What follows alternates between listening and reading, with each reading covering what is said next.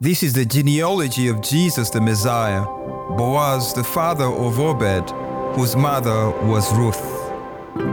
Have you ever felt left out, like you don't belong? Well, Ruth did. Hi, I am Vincent Wanjala, Vice President of Evangelism Explosion International Africa Ministry, introducing you to the Christ of Christmas. Ruth was a Moabite woman who married into a Jewish family.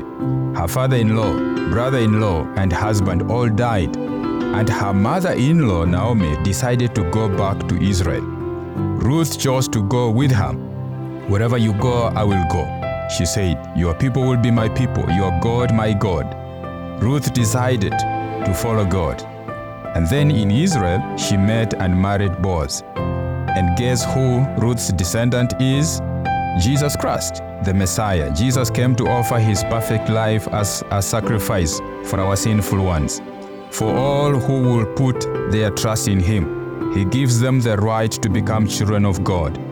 To hear more, visit our website at ShareLifeAfrica.org.